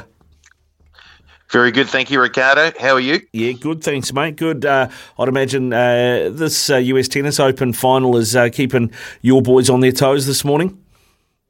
Yes, as you mentioned, they're into a tie-break in the third set with the Ruud and Alcaraz split in the first 2 sets. So currently Alcaraz is $1.47 to win the US Open men's singles title. Casper Ruud Casper Ruud just drifted out to $3. Alcaraz now $1.33. So I'm guessing that he may have picked up another point in this tiebreaker. Alcaraz. Yeah, it's 2-1 at the moment, Paulie. And then Ruud's just hit another one just about out of the stadium, so 3-1 currently. Alcaraz on that. If Alcaraz wins this, he goes to number 1 in the world, mate, which would suggest the reign of the big 3 is over. Well, I guess with none of the big 3 making it through to I don't think the big 3 did they make it through to the quarterfinals, I think? I don't think anyone. I think Rafa went out in the 4th round. So yeah, and then Djokovic and Federer didn't front. No, so I think you're right. We're seeing a changing of the guard here, and tennis is still looking bright. I mean, we have had that golden age, as you say, with the big 3, and I'm sure Djokovic has still got a few years in him. But, yeah, we're seeing a wee bit of a change of the guard here. And whoever does come out on top, Alcaraz or Ruud, they certainly look like they've got big futures ahead of them. Yeah, massive, mate, massive. What about the NFL? It's the first weekend proper of the NFL. Lots of games this morning. Some of those still going. How's that been for you guys? Been a couple of upsets. The Niners getting tipped up by the Bears, and I don't know if it's an upset anymore, but the Pats getting pantsed by the Dolphins. Well, certainly the Niners getting upset by the Bears. Didn't get picked by a number of punters, and I'm actually in a survivor league, and 3 guys are already out round week 1 of the NFL. So we got a big game later on this afternoon, though. The Dallas Cowboys hosting the Tampa Bay Buccaneers. The Cowboys $2.10 at the moment. The Bucs $1.74. They're 2.5-point favourites, the Bucs, and the line, which was 50.5 earlier this morning, has now dropped down to 49.5 on the game total. We've got a bonus back promotion on that NFL match as well. Just place a pre-match winning team and margin bet on the Cowboys-Bucks game today. And if your team wins but you've selected the incorrect margin, we'll refund your bet up to $50 as a bonus bet. Check out all the T's and C's at the Punters Lounge. And I can tell you the most popular selection in that winning team and margin market is the Tampa Bay Bucks to win by 1 to 13 points at $2.64. I quite like the Cows in this, mate. Last time these two met, I think they shared 60 points, and it was a 2-point win to the Bucks. But there's no Gronk now. There's no Antonio Brown. And, Brady's missed a lot of preseason, so I quite like the Cowboys. Yeah, and I notice it's in Smitty's multi today as well, the Cowboys to upset the Bucks. But, yeah, as you say, this game was 31-29 last season to Tampa Bay, and Tom Brady doesn't have sort of weapons that he used to have, but he just doesn't get old. He just keeps rolling on. What would your Oakland Raiders do with a Tom Brady? Well, that's a good question, mate. Hopefully we don't need him. 4 minutes to go in our game. We're down 24-19 against the Chargers. Paulie, good stuff, mate. Go well, and we'll catch up with you again tomorrow. From behind the stumps to behind the mic, nothing gets past Smithy. This is Mornings with Ian Smith on SENZ.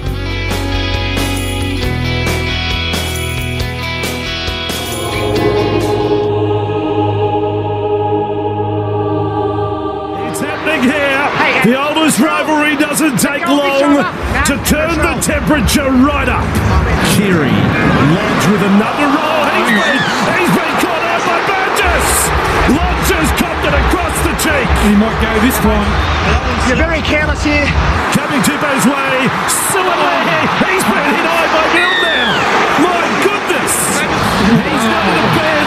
It's 13 versus 11. Burgess with the ball. Oh, he slammed into the ground there over the top. He's head into the ground. Yeah, the opportunity to reduce any force there, and you haven't. You're good. Get another one. They're going to say this went forward or lost in the tackle. It's another run out. What got Bradley going? Victor's run in. And now they go again. Yeah, we have massive control issues. You're going to go to the bin now. Watson clobbered by Milne. Has he got him high? He might go again here. Him and Radley will have a double seat like gold class. Side by side, little recliner in the sin bin if he got him high. It's one-on-one careless. You had the opportunity to hit anywhere and you made contact with the head. We got seven in the bin. Milne's gone twice.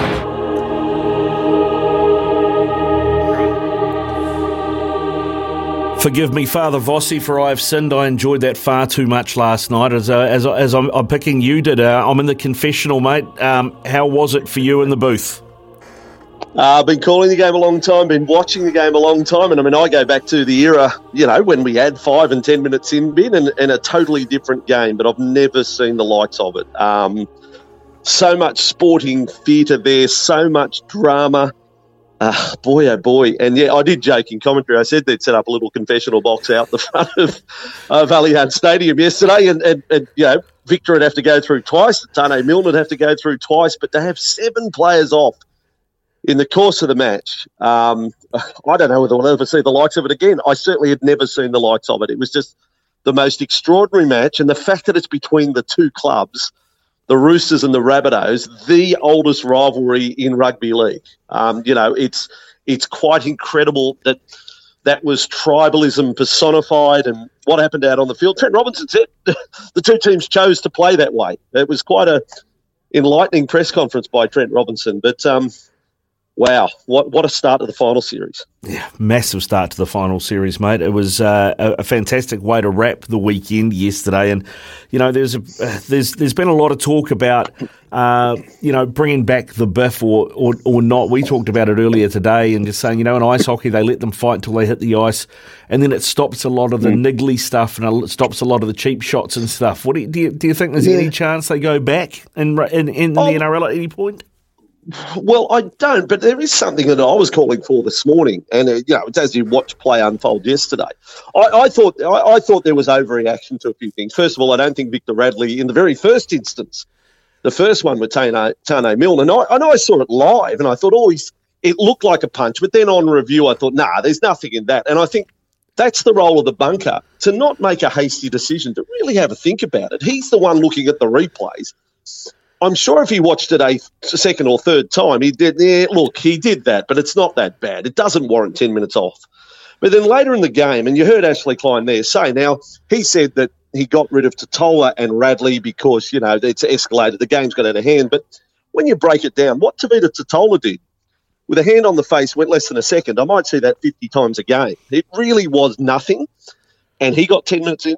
And Victor Radley running in, don't you think we need to update our read on that? The old-fashioned, well, you run in and look what started. Well, I throw back the question, what started? Nothing started. There are no all-in punches. The old days when a player run in, that sparked a brawl and punches and fighting. That's 10 years ago. You can't keep issuing that caution. You ran in and that escalated. Escalated to what? Escalated to players pulling each other's jersey. Radley went to the bin. 10 players ran in. Not all at the same speed as Victor. But, the other week, what was it, last week, all of in the Newcastle game, 25 players ran in to be involved in a melee where you're just pushing and dragging jerseys, and Tex Hoy stayed out, and Tex Hoy scored a try in the next play. I'm saying the league need to have a real good think about that if you're going to send players that have been 10 minutes running in, what, you really going to do that? Are you really going to keep doing that? Because nothing happens when they do run in. It's not an ugly look. It's if anything, it's a little embarrassing. Nothing happens. I couldn't agree with you more, Vossi. Couldn't agree with you more. What do you think will happen? There's so many players put on report. Well, yeah. Do you reckon the Rabbits will be missing a few, or will Volandis pull it's not what the fans want to see and they can all sit it out next season? Well, you know what you know what I think? I think the most contentious one is Thomas Burgess, the hit on James Tedesco. Now, that's one that didn't lead to a sin bin. Not in the first instance. Thomas Burgess does not get sin bin for the hit on James Tedesco that took him out of the match. Yet I've got a feeling that might be the biggest charge out of yesterday's game. What does that say about how we're ruling on things? I think Tane Milne he gets charged for both his, but I'm not sure how that would work. Is it fine plus fine equals suspension, or is it just fine plus fine equals double fine? I'm not sure. I don't think Radley's got anything to worry about. I wouldn't have thought. Jared Waerea-Hargreaves, the head slam, that's probably going to get a charge. Jared's had 75 fines this season. He might as well have a 76 to finish the year. But mind you, on a serious note, for players whose season ended yesterday, their next football is the World Cup. Now, in the case of Victor Radley, he's pledged his allegiance to England. I'd be picking Jared for New Zealand, absolutely. I don't care about the birth certificate. I'm picking Jared to go on the World Cup tour. So I assume that they have to serve, if they got a suspension, that would have to be at the World Cup, which would be very disappointing. Can they say, well, Peter Volandis said Taylor May can serve next year. The fans want me, like Taylor May's allowed to play at the World Cup. Can the players make an application to be able to play at the World Cup and then serve their bans next year? I wonder if that will come into play. That'll be an interesting one. I'll tell you who I reckon the luckiest bloke in that game was last night. And if you could be done at the judiciary for intent, he would be. And that was Matt Lodge. Boy, if Mark Nichols didn't slip and fall, yes. Lodge was clean taking his head off his shoulders with that shot. That is correct, yes. That's right. And I thought of that at the time. I think I did say it in commentary. There was so much happening. But we were saying, there's circumstances here, Mark Nichols has slipped. But the fact is that Mark Nichols slipped to his advantage because he went under the swinging arm of Matt Lodge. If he stays a little more upright, he cops it right on the button. And that would have been a very interesting moment in all of that.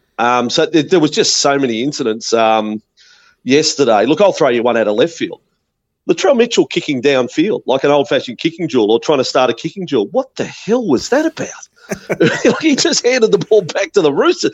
What year is Latrell Mitchell living in? The Roosters got the ball back 40 out from their own line, and by tackle 4, they were 10 out from the south line. That was extraordinary. So that was just a game. I call so many matches in the course of a year, I've got to say, Ricardo, that by the end of the season, I can't remember what I called a week ago. I'd have to look up what was the score. That's right, I did that game. Yesterday's game, I will remember for the rest of my life. That's how dramatic it was. Yeah, it was. It was incredibly dramatic. And I know it was a tough weekend for you too, Vossi. You lost the title on Friday of the Eel Whisperer. Yeah. How much of that had to do with Mitch Moses getting binned out of the game early with that head knock? The juju is dead. Long live the juju is what they're saying over here. So that's broken. The Moses failed HIA obviously had an impact. Jacob Arthur came on and melted, to be honest. He put a ball out on the full and a drop ball. It was a frustrating moment, in the moment for the young fella. I thought Penrith thoroughly deserved their win. And I look back to a period in the first half when Talon May actually went to the sin bin. I thought that was real championship qualities from Penrith. They were down to 12. Not only did they not concede, they scored a converted try while they were down to 12. And I thought that was very impressive because Parramatta had chances on the line, and that was when Moses was on the field. So that was really good from Penrith. And I thought just at the end, though, Parramatta desperately needed Mitchell Moses because when Penrith went up a gear, sadly Parramatta didn't get there. And I was a bit let down by Clint Gutherson and Dylan Brown. I don't think they brought their regular season end-of-year form to the final series. And once Moses went off, if those other two aren't doing their thing and stepping up, well, then Parramatta didn't have that attacking linchpin that they needed to go with the likes of Nathan Cleary, who starred for Penrith. So I'd like to think Parramatta are still a chance, and they are, but boy, oh boy, they need Mitchell Moses to be fit now for Friday night against the Raiders. Yep, they do. They do. If we can't, Vossi, if we can't believe in the Eel Whisperer anymore, can we at least believe in karma, given that Taylor May not only copped a yellow, but then pulled a hammy and may not make the grand final? Amazing.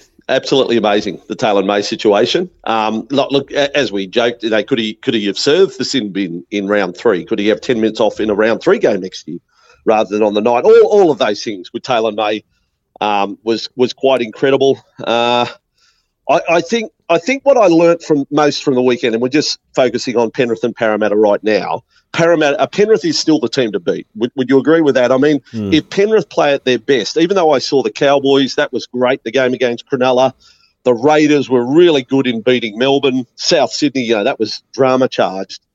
But I still think we're probably avoiding the biggest point out of the weekend. If Penrith play at their best, they win the competition. They're going to have to do something wrong to lose the title. They're still above all these other sides for mine. Tell you who I was really impressed with on the weekend. I did pick it because of just their head-to-head form, but Ricky Stewart seems to have it over Craig Bellamy, doesn't he? And that fifth win in a row in Melbourne for the Raiders. Yeah, and I'll tell you who's terrific. Joseph Tarpany and Josh Papali'i, just fantastic. You talk about old school, front rowers lay the foundation. Well, it so rings true with Canberra. I mean, they were great. They're great in the first minute, and they're great in the last minute. If Payne Haas, if he thinks he's worth $1 million, and good luck to him if he gets it, I'll say Joseph Tarpany's worth 1.5. He's as good as any front row in the game at the moment. Joseph Tarpany's one of the reasons why I've got New Zealand just about favourites for the World Cup. I mean, he's in sensational form. He's a leader. He's got footwork. He offloads. He plays quality minutes. Just going superb. And Josh Papali'i, he's at the peak of his powers as well. The bigger the game, the bigger he goes. So Canberra's in with a great shot. It's incredible to think that one out of Cowboys, Canberra, or Parramatta is going to play in the grand final, Ricardo. One of those sides. If you had asked me 2 weeks ago, who's the biggest chance of winning the comp? Well, I still had Penrith favourites. I probably then had Melbourne and the Roosters as my next picks. They're the first two sides out. So now you're going to get a grand finalist out of the Cowboys, the Eels, or the Raiders. Talk about having to seize the moment. What an opportunity. Yeah, a bit of a changing of the guard, it feels like. And I look at that Melbourne team this year and the fact that they're going to have to run around next year without the Bromwich brothers, without the Cheese, without Kaufusi as well. I mean, are we talking about a top 8 next year without the Storm, do you think? That's a lot of forward power to replace. Ooh, yes, agreed. They'd love to know if they can get a full season out of Ryan Pappenhausen fit, because they still have what I see as a big four. They still, if they're fit, they have Pappenhausen. They will have Munster for next year at least. Jerome Hughes, Harry Grant. That's your spine, and that's as good as any in the comp. So that's going to give them a chance. But they do have to support it. They've signed Qatar, of course, from the Warriors. Tarek Sims headed down to the club. They're going to need to put something together. I don't know whether they're they're still in the market for some forwards, but you'd like to think they need to sign some. There's no question they can't get better. I'm sorry, they will not get better. They can't get better than what they've done through this great era. But will it still be enough to get them in top 4 contention? I'm not about to write them out of top 4 contention, but Penrith's future looks secured for the next few seasons, whereas Melbourne's looks a little more in doubt in terms of being a heavyweight in the competition. Now, I still have Melbourne in my 8 next year, but I am concerned if I'm a Melbourne fan about, where's the big name forwards coming from? Yeah, indeed, mate, indeed. Well, and that leaves us one game to talk about, and it's the game that I mentioned to you last week, seems to have flown under the radar, 2 teams, and the Sharks and the Cowboys. And boy, they put an absolute arm wrestle on for us as well, didn't they? Oh, I think for quality, it may have been the best game of the weekend, and I didn't expect the number of points. I mean, I've been talking up the Cowboys all year about their defence being real.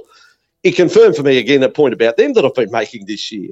There may be teams as fit, but there's no fitter team than the Cowboys, and that's been the case all year. They finished strongly. Just Todd Payton's done such an outstanding job, and Dean Young and co with this team. A team that, put your hand up. Did you have the Cowboys in your 8 this year? No, my hand's staying down. Very few people would have. And genuinely finished off that game. Jason Taumalolo, best game of the season. Just enormous, his contribution there. And the Valentine Holmes field goal. At the time, look, it didn't even occur to me it was a 2-pointer. That's a magnificent strike in Golden Point from 45 metres out. Cowboys, massive hope. Now playing in Townsville in a grand final qualifier in 2 weeks' time. So they get 2 weeks just cooling their jets, just preparing for the game. Let me tell you, I'll tell our listeners right now, it's about 27, 28 degrees every day up in Townsville at the moment. That's going to be a shock to the system, to whoever has to play them.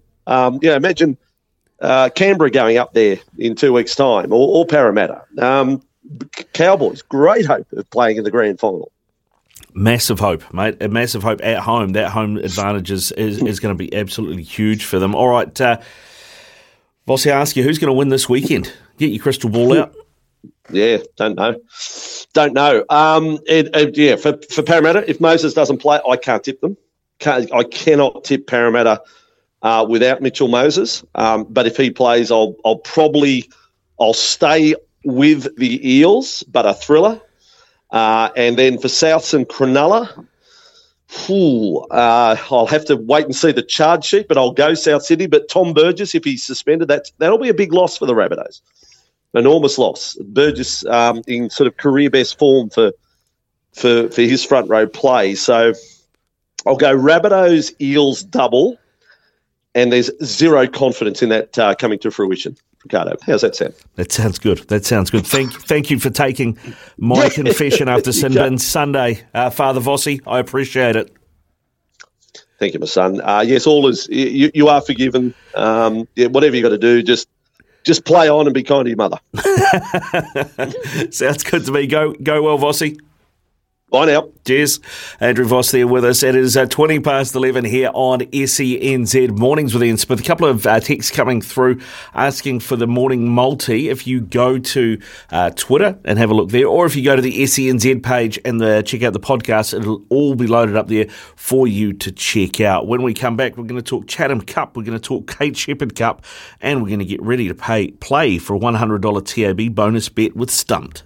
A couple of months ago, I believe, coming up to Stumped, we need callers, right? Yeah. So what we did instead, if you're listening now, text Stumped plus your name, where you're from in New Zealand, or even if you want to play from Australia, I don't mind.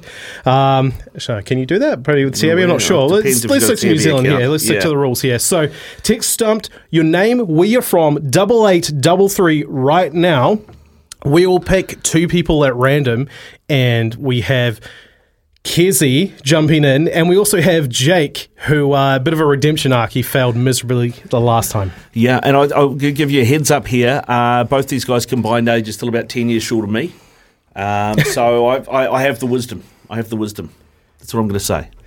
We'll see. But before we get to that, of course, you had a very busy day yesterday out at North Harbour Stadium with a couple of really big finals Yeah, it's the Kate Shepherd Cup final, which is, like the Women's FA Cup, basically, and the Chatham Cup final, which is like our FA Cup. So Northern Rovers, which is Forest Hill Milford combined with Glenfield Rovers. They were in the final against Auckland United, which is another amalgamation, Onehunga Sports and Three Kings. And, Auckland United under former Kings player Mauro Donoso took that out 1-0. So it was a good game. It was a really good game, the women's final. The men's game, first half didn't quite live up to it, but Auckland City were just too good in the eastern suburbs. They won 1-0 as well and pretty much cruised the second half after a brilliant goal from Dylan Manikin. The best thing that happened all weekend down at North Harbour Stadium was Manikin cutting in from the left onto the right foot, sort of a mirror image of Arjen Robben, if you like, and putting one in the top far corner. So, yeah, superb from Dylan Manikin and well-deserved for Auckland City.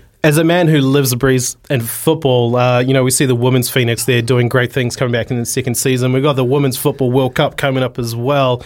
You watching that Kate Shepherd final there, how you reckon in that sort of level of women's football in New Zealand, where are we looking at right now? Yeah, pretty good, man, pretty good. There was a couple of very good players. Ruby Nathan, I thought stood out. So did Millie Clegg. They were both playing for Auckland United. So I thought, they both went really, really, really well. Katie Duncan was also in that team, who's, a pretty experienced former Fern as well. She ended up winning the Maya Jackman Trophy for Player of the Day. So, there's some talent there that I reckon the Phoenix could do worse than picking up. And of course, if you missed it just before, we're going to do Stumped a little bit differently here on SENZ Mornings today. Text 8833. Text Stumped, your name, where you're from. We're going to pick two people at random to play, and we have Kezzy and Jake to play for you. Stumped, we've got the categories. There's also a $100 TAB bonus bet up for grabs here. It's a big one, all on the line after your Stumping on Friday. Yeah, exactly. So there's a bunch of texts coming through now, so get those through and we'll choose a couple shortly. We did get this text earlier, actually, from when we were talking about the rugby league. Hey, mate, in the old days when a player was a pest, did something dirty, it was just an absolute helmet, you got a whack in the chops by a big prop, and that was the end of it. Nowadays, there's no consequences, so they keep doing it and it just racks everything up and the ref loses control like they did last night. Yeah, that's bang on. So that is our argument that we had with Sam Hewitt and Watto about bringing back the biff to rugby league like it is in ice hockey.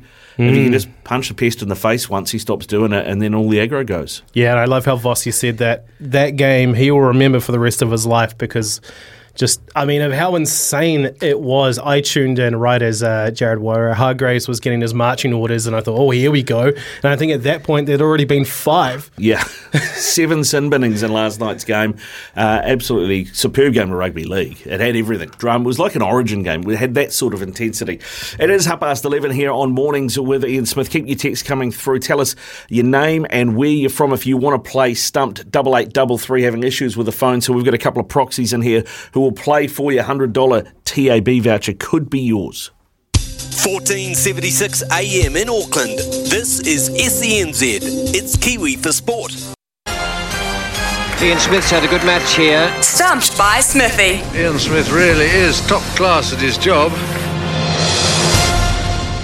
Yes, we're doing things a little bit differently here with Stumped on SENZ Mornings featuring Ricardo Ball. Now, Ricardo, you weren't here the last time we did this. We had Smithy in the hot seat with his gloves. Bit of a shootout, a bit different. We've picked two people at random. Mm-hmm. We have Kez and Jake in the studio. They're ready to go there on the line, on their mics. I'm going to say the question.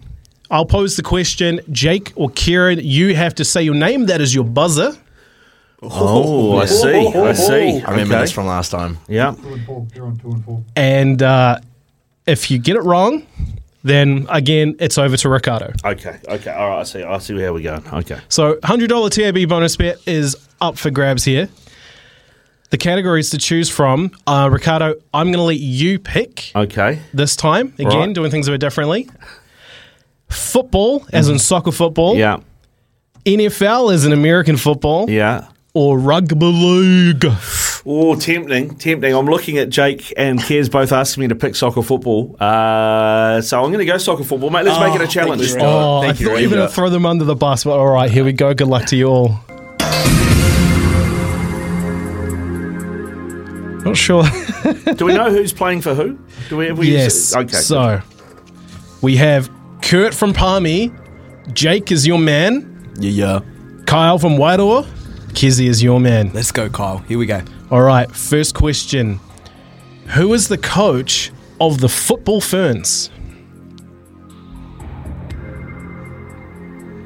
See some brains really tuning into overdrive here.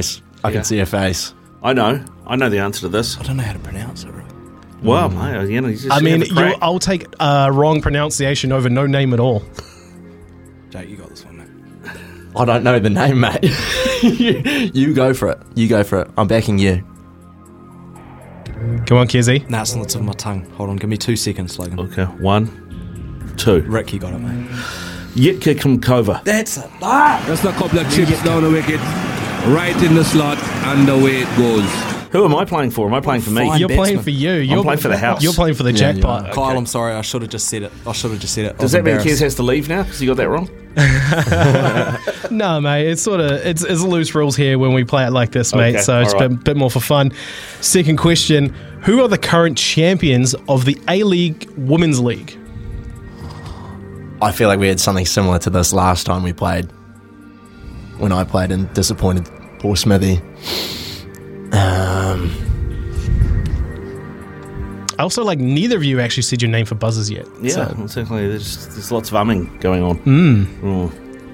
If I have a guess, does Jake get a guess? Yeah. Oh, no. If he gets it wrong, it's over to Ricardo.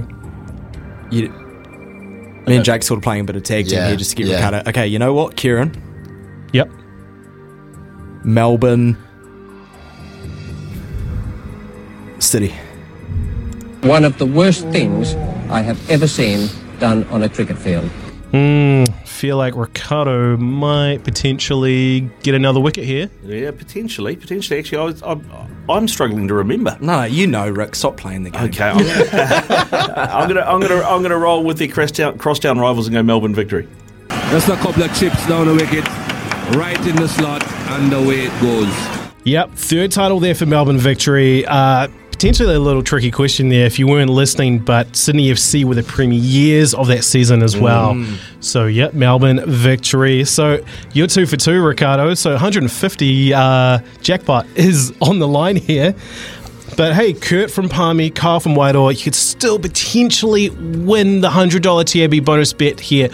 But for that to happen, one of these guys have to get this right. Okay.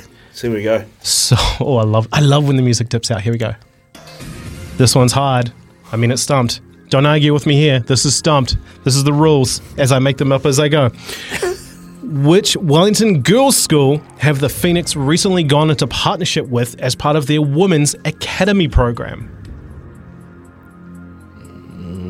So I'm not from Welly. I feel like it would have to be a Welly school. That just makes sense, doesn't it? What? Jake, he said it's a Welly school. Yeah. Oh, sorry, I thought you said I didn't think you clarified the Wellington school part. Sorry there, mate. Missed that part. Jake, I've said the last two, so you got to have a crack. I tell you what, mate, I know zero schools from Wellington. Where's B-Man when you need it? Our main tech guy is too busy fixing the phone. They were talking about schools before, though, but in Wellington. Give me an answer here, guys. Surely we can get a clue so we can hook one of the boys up with a voucher. Yeah.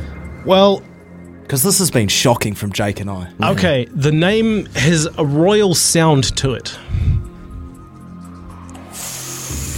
Would it be quite topical? I'm not giving you a second clue there. Logan, how about a second clue there? Come on, boys. Come on. Sort yourselves out. Jake, you got this now. Look, I'm going to lock in something a wee bit skew-if. Not sure if this is a school, but let's lock in Queen's College. Queen's College? One of the worst things that is I have ever seen. I can see where you're going with that. You're with the Royal. But this is Queen adjacent. It's St. Margaret's. One of the worst things I have ever St. seen Margaret's. done on a cricket field. Scots? You kind of got your wires a bit crossed there, Ricardo. It was Queen Margaret College.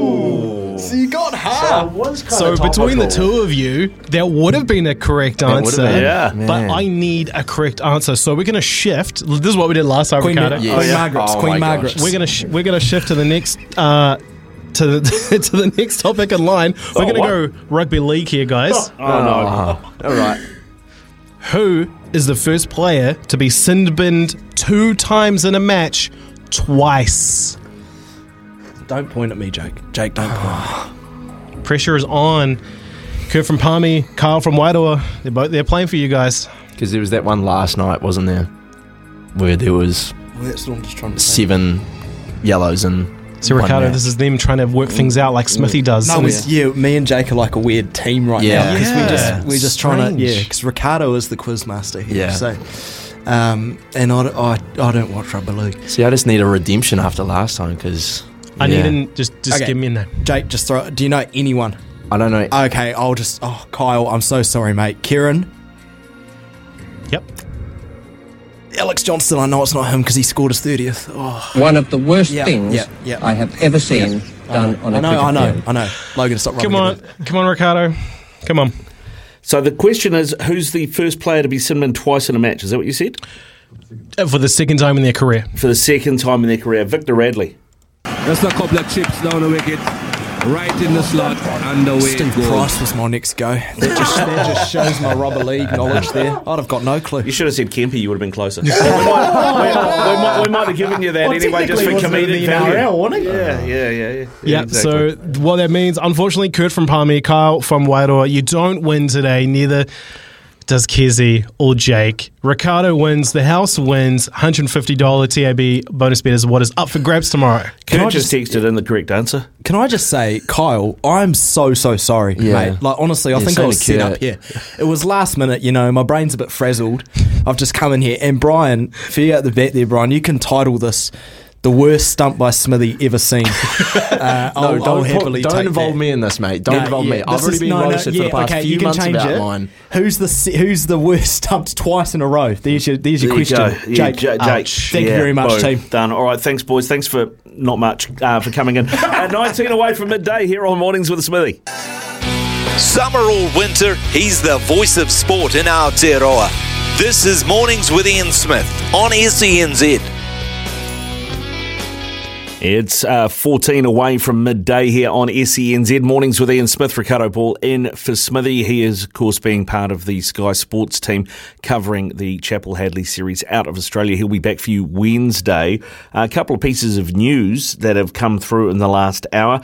One of them is that Gemma Lewis, who has been the under-20s coach for the New Zealand women and the A-League women's coach for the Wellington Phoenix, has left her role. She has stepped down to go back. She's a former Welsh international player. She's going back to Wales to be a pathway manager for the Welsh FA, which means that Natalie Lawrence, who has been her assistant, has stepped up. She has already been named as the replacement, so she will be the head coach for the Wellington Phoenix women's team for the coming season. They've already contracted 13 of the 18 players they need for their squad, so hopefully minimal disruption. Yet to hear who will be her assistant going forward, but hopefully Natalie will join us tomorrow here on Mornings with Ian Smith, and we can get some of that news for you. And I tell you, if you're a fight fan, here's some big news. If you're a fight fan and you haven't been able to watch boxing in a long time because it's on pay TV, well, world-class boxing prospects David Naika and Hemi Ahiho will follow in the footsteps of the great David Tua and showcase their talents to a bumper live free-to-air Kiwi TV audience in October. Yep, TVNZ are going to show live boxing for the first time since 2007. On October the 16th, both fighters have been named on the undercard of the big world title fight out of Melbourne between George Kambosos Jr. and the current undisputed world champion Devin Haney. That's taking place in Melbourne, October 16th. It is going to be live on TV here in New Zealand, and we're going to have a couple of Kiwis on the undercard, which is great news. There's been some big numbers. Boxing is loved in this country. In fact, the last time we had a fight here in this country that was on live to air TV, like a world title fight, was David Tua when he fought against Lennox Lewis in 2000. The numbers that attracted was 200,000 more than people that watched the wedding of Charles and Diana. It was 83% of the entire country tuned in. I remember that day so well because I'm pretty sure that was also the launch of the Channel 4. The fact that we had a fourth channel in New Zealand on free-to-air TV. Wow, crazy to think that was so long ago. And I remember that like as clear as day because there was the Tua Lennox fight going on. I was really excited about Beavis and Butthead coming to TV here in New Zealand. On Channel 4 had that. Oh, yeah, on Channel 4. Yeah, that was huge. So the fact that we're now going to get more like premier boxing like that on free-to-air TV here in New Zealand, that's just going to be awesome. And I mean, you know, we had a stumped question last week about David Niko's 4 pro fights. He's won them all. So really looking forward to seeing how his career progresses here. And this is a great moment for him. Yeah, indeed it is. And we are going to have David Niko on the show tomorrow from 11 o'clock as well. So if you're a fight fan, make sure you tune in to catch that. When we come back, we're going to catch up with Mark Stafford and find out what's happening on SENZ from midday. Deck maintenance isn't fun. Move the furniture and barbecue, sand and prep, paint, seal, or get a low-maintenance Trex deck. The only colour fade you'll have to deal with is watching the sunset. Trex, the world's #1 decking brand.